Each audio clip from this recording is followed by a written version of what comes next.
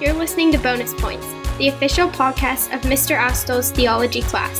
Join us as we put out into the deep and explore the world of theology and beyond. Today, we're talking about how to understand what we read in the Bible. Let's begin.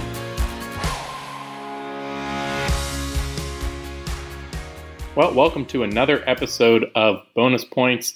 This is episode 26, the fourth and final episode in our series on how to read the Bible. As always, if you haven't already, please subscribe to this podcast wherever you listen and share this episode with a friend. Last time we talked about how somebody might read Scripture for different reasons, and our focus was on Lectio Divina, on reading Scripture as a form of prayer. But we also mentioned that you can read Scripture as a way of understanding God better, how we can learn important truths about God and ourselves by reading the Bible. Today, that's what we're going to talk about, how we can come to understand Scripture better by studying it. So, just to give you the roadmap, what we hope to do today is we'll start with talking about why interpretation is necessary, and we'll talk about the strengths and weaknesses of the historical critical method of studying Scripture, which is a very popular approach to Scripture nowadays. And then we'll talk about the four senses of Scripture. This is a super helpful set of lenses that we use to go deeper and try to understand some of the things that aren't as clear on the surface. And if you are in my classes, especially if you just took Old and New Testament, that should be a very familiar concept for you. And then finally, we're going to look at Vatican II's 3 criteria for biblical interpretation, which are 3 characteristics that we can use to distinguish a good interpretation from a bad one. But first, why do we need to interpret the Bible at all? So in Acts of the Apostles, we have this story where Philip encounters an Ethiopian eunuch on the road, and he hears that he's reading the book of Isaiah. And so Philip asks him, "Do you understand what you're reading?" And the Ethiopian responds, "How can I unless somebody teaches me?" That's important because if you've ever read the Bible, you know that not all parts of the Bible are easy to understand. Sometimes it's unclear how we're supposed to read a particular passage.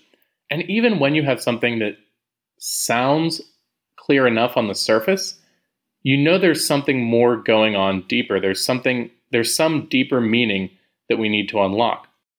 Now, there are some, especially in fundamentalist circles, who say the Bible's easy to understand and that the surface level tells you everything you need to know, that there's no need to interpret. But this doesn't match up with what we believe about the Bible, and it certainly doesn't match up with most of our experiences of the Bible if you've ever just opened it up and read. So this is where you get biblical scholars who devote their entire careers to trying to understand Scripture. Now, there are many ways of doing this, but one that I want to mention today is called the historical critical method. This is an approach to Scripture that has become very popular over the last 200 years or so. And it originated among Protestant Bible scholars, but it's been gaining more and more ground in Catholic circles as well. And what the historical critical method does is it tries to understand the Bible better by understanding the historical context. That's why it's called the historical critical method. This means studying things like the culture, the language, the history, and the archaeology of the setting in which the Bible was written. Now, this isn't a bad thing. I'm not against the historical critical method, but I do think that we have to be cautious. So, here's why I think it's a good thing. We know that the human authors of Scripture were inspired by the Holy Spirit, but they were still genuine authors. We said a few episodes ago that the Holy Spirit didn't possess them or drag their hand across the page. They used their human abilities and their human intellect to write, even if that process was guided by the Holy Spirit. This means that they used an intellect which was conditioned by their historical context. And so we can understand more by understanding things like history and language and culture and archaeology. Now, here's the danger. Here's what we need to watch out for. The historical critical method, if we're not careful, tends to reduce the Bible to just another ancient document. It treats Scripture like any other old document that we're trying to understand. It minimizes the divine inspiration as well as the importance of sacred tradition, which we'll talk about when we talk about the criteria for interpretation. So I throw that out there because it's a very common term that comes up, and it's not something we're opposed to. It's just something we want to keep in its proper place, and we don't want in any way to minimize the divine inspiration of Scripture, even if we are always trying to understand it better. Okay, now when we look at the Bible, we know that there's more going on below the surface, beyond the basic sense. In fact, many of the early church fathers recognized that every passage in Scripture can be read in two senses, the literal and the spiritual. Now, by the medieval era, theologians had divided the spiritual sense into three spiritual senses: the allegorical or Christological, the moral or tropological, and the anagogical. And so, all combined, we get four senses of Scripture: literal, allegorical, moral, and anagogical. Let's begin with the literal sense because the spiritual sense always has to build on the literal. You can never get away from the literal. Now, as we said in episode 23, reading the Bible literally does not mean that we don't recognize that some passages are meant to be read symbolically or metaphorically. What the literal sense means is asking, what was the author trying to convey to his audience? Of course, this requires us to understand both the author and his audience. We also have to take genre into account because different genres are trying to communicate different things. Think about the difference between a history book and a fairy tale. Both are trying to communicate something true. We're not going to say that one of them is false. But a history book and a fairy tale are trying to transmit different kinds of truth, and they're not supposed to be read in the same way. And it's the same with Scripture. Take Jesus' parables, for example. These are stories that Jesus told to convey important truths and important lessons, but he wasn't necessarily telling us that there was an actual historical young Jewish man who ran away from home, ended up tending swine, and then came home to his father.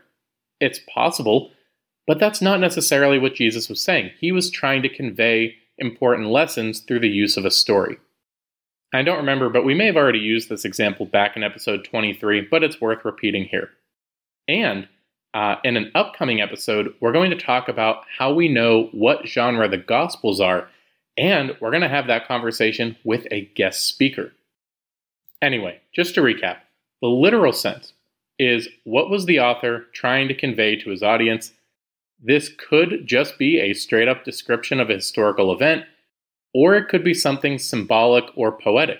The literal sense just means we're reading what the author was trying to say. Next, let's talk about the three spiritual senses, because what the spiritual sense does is it takes us deeper, and it reveals what God is trying to tell us about himself and about us. And so the first spiritual sense is called the allegorical, or sometimes the Christological sense, because the allegorical sense points to Christ. This is an important one because Jesus is the Word made flesh. He is the definitive revelation of God to us. And so all of Scripture is pointing to Christ ultimately, whether it's Old Testament or New Testament, because God speaks one word, that the word that we receive in Scripture, the Word of God, and the Word made flesh. So the allegorical sense reads Scripture and asks, what does it say about Christ? The clearest and most well-known way that Scripture does this is through what's called typology. This is when you have something that prefigures something else. Usually it's something in the Old Testament that prefigures or points to something in the New Testament. So, for example, we look at an Old Testament figure like Melchizedek, and we can see how he is a type of Christ. He is the Prince of Salem, which means peace. So he's the Prince of Peace. We see he offers this bread and wine sacrifice. We look at someone like David and see how David prefigures Christ and how all the things David did, Jesus did better. We look at Noah's Ark and see how it is a type of baptism because the waters of the flood cleanse sin from the earth, just like the waters of baptism cleanse us of our sin. We can look at a story like the sacrifice of Isaac and show all the parallels between that event and the crucifixion. And so if we read Scripture in the allegorical sense, that could mean we're looking for types. We're looking for things in the Old Testament that are fulfilled in the New Testament. But even in the New Testament, we can read things allegorically if we ask the question, what does this reveal about Jesus? So take, for example, Christ's baptism in the Jordan from the beginning of the Gospels. If we're reading in the literal sense, we would be asking, well, what happened? We would look at details like, what exactly was this baptism that John was performing? Where did this happen? When did this happen? The literal sense would focus on the story itself. But if we're going to read the baptism of Christ in the allegorical sense, we would ask, okay, so what does this reveal about Jesus? And we would see that it reveals that Jesus is the Son of God. It reveals the Trinity because we see Father, Son, and Spirit all present here. It reveals how Jesus is the anointed one, the Messiah, the Christ. And so I know we usually think of typology when we think about the allegorical sense, but it can be much more than that. The allegorical sense asks, what does this reveal about Christ? The next sense is the moral or the tropological sense, and this one points to us. So if the allegorical sense takes Scripture and shows how it points to Christ, the moral sense shows how Scripture points to us. We say that Scripture is a lamp to our feet and a light to our paths. We see how often the Psalms speak about the wisdom of following God's law. And so the moral sense asks, how should this affect the way that I live? Now, sometimes it's very direct. Sometimes we read like the Sermon on the Mount, and Jesus is very directly telling us, do this and don't do this. Other times we read Scripture and we see good examples. We look at the things that people do in the Bible and we think, hey, I should be more like that. Sometimes it's non-examples. Sometimes we see bad examples of things we shouldn't do. But in any case, to read Scripture in the moral sense is to look at a passage and ask, how should this affect the way that I live, either by instructing me in what I should do or in helping me to avoid what I should not do? And the last of the four senses is the anagogical sense. The word anagogical comes from the Greek word for destiny, because this sense points forward, especially to our final destiny, the last things, death, judgment, heaven, and hell. And so we read a passage and ask, what does this reveal about where we're going? What does this tell us about heaven? What does this tell us about the last things, the end of time? Now, it's not always easy to find all four senses in every single passage of Scripture. There are some where you can get all four. But if nothing else, every passage in Scripture has a literal sense. And again, that's always where we need to start. And we can always get at least one of those three spiritual senses. Sometimes it's easier than others. Okay, so you can start to see how it might be possible to come up with a wide range of interpretations for any given passage. But this doesn't mean that all interpretations are good. Now, sometimes a passage can be saying multiple things to us. Definitely, there can be a passage that speaks on multiple levels. But that doesn't mean that all possible interpretations are good. There are an infinite, how many numbers are there between 1 and 2? They're infinite, if you count decimals and stuff. But that doesn't mean that 3 is one of them. So just because there are multiple valid interpretations, that doesn't mean that any interpretation is a valid one. So how do you know whether an interpretation is good, whether it's one that we come up with on our own or one that we hear presented to us? Luckily, the Church has given us some good advice in this area. So for this, we're turning to the document Dei Verbum, which was Vatican II's Constitution on Divine Revelation. This document emphasized that we have to read a passage in context. Why? Because if you take a passage and you read it out of context, at best, you run the risk of reading something into the text that isn't there. We don't want to over-spiritualize things. We don't want to try to implant meaning that isn't there. And when we read out of context, we run the risk of doing that. And that's at best. At worst, reading things out of context is a way for us to take our own beliefs and try to fit Scripture around them, either consciously or unconsciously. it should be the other way around, right? We should allow Scripture to change us. But what often happens is we try to take what we already think and we try to make Scripture agree with us.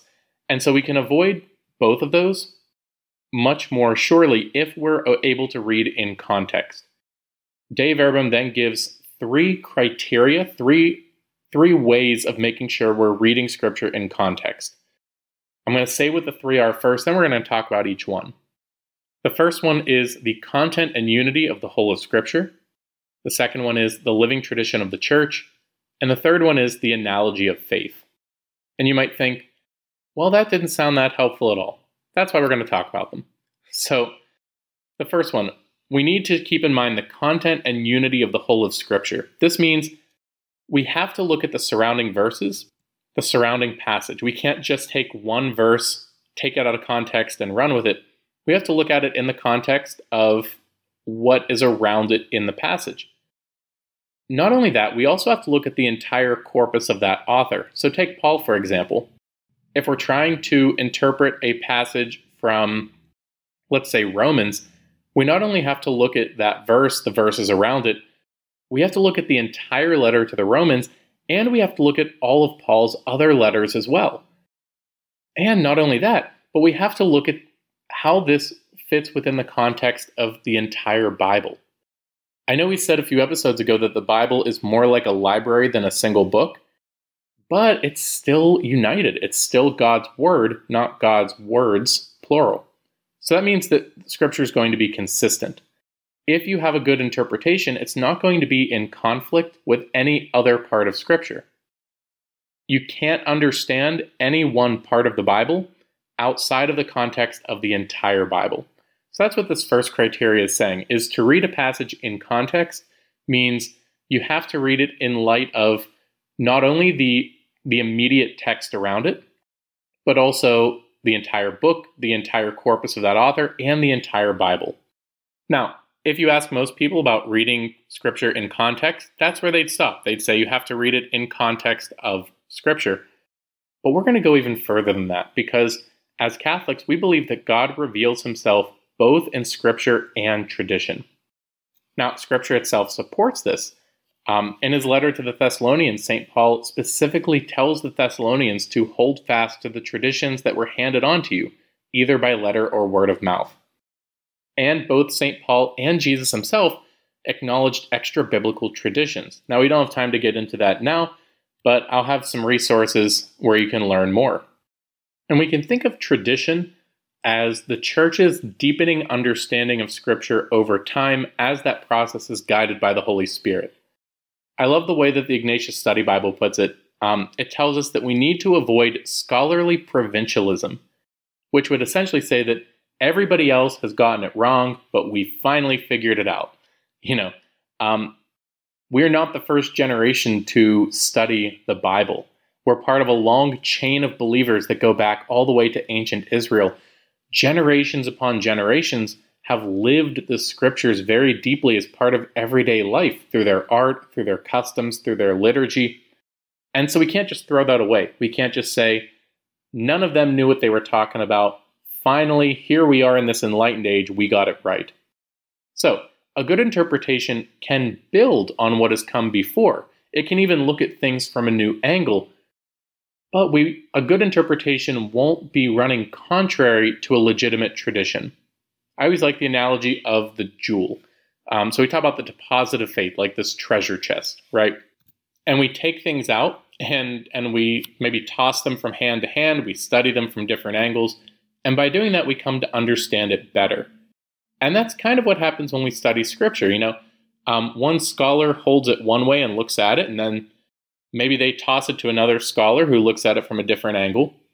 But at the end of the day, they're studying different facets of the same thing. They're not going to contradict. And so when we talk about studying Scripture in light of tradition, that's what we mean. So even if we do develop new angles, even if we do build on what has come before, a good interpretation won't say, everybody else has gotten it wrong. We need to throw out everything that came before us. We're going to start fresh. We finally got it right. The last criteria is called the analogy of faith. Now, if we believe that the Bible is God's word, then it will be consistent not only within itself, but with everything else that God has revealed. Because we believe that our faith is not man-made. It is divinely inspired. It is divinely revealed. This means that our faith is consistent. You will never find one area of Catholic teaching that contradicts another. You'll never find one dogma or doctrine that goes against another one. Because we have to be consistent, because God is truth, and truth does not contradict truth. So, I know all of this can sound pretty complicated, but remember there's this thing called the sensus fidelium, or the sense of the faith. When you have somebody who's living their faith deeply, when you have somebody who is in deep communion with God, they have a sort of intuition for something that seems fishy. If you went up to the old lady who goes to daily mass and prays 20 rosaries a day, and you try to teach her Arianism or some other heresy, she might have never taken a theology class in her life, but she's going to know that that's not right. If you try to tell her, Jesus isn't actually God, he's only like God, even if she's never studied the teachings of Arius or the Council of Nicaea, she's going to have a good sense for that doesn't seem right. Now, this obviously isn't an infallible sense, but it is a good prompt for us to go deeper. It's a good prompt when we encounter something that seems off for one reason or another. It can encourage us to do our homework and go deeper. So, as we wrap up here, let's remember to keep first things first.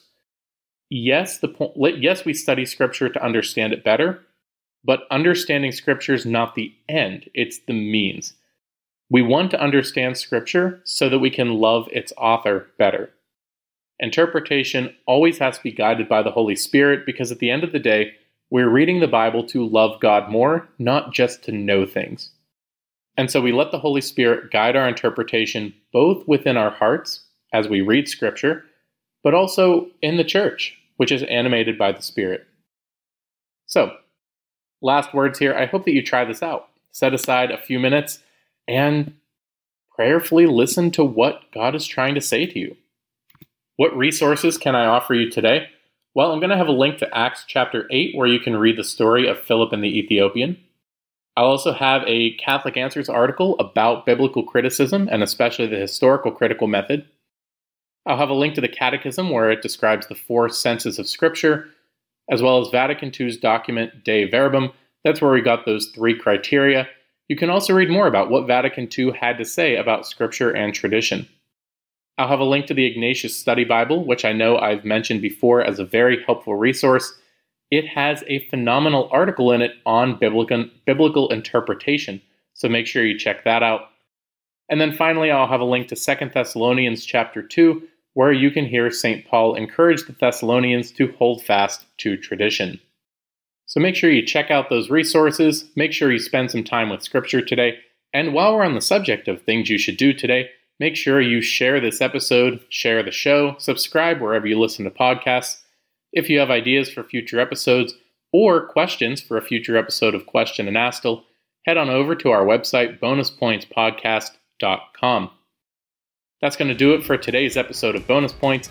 I'm Mr. Astle. Thank you for joining us once again as we continue every episode to put out into the deep, exploring the world of theology and beyond.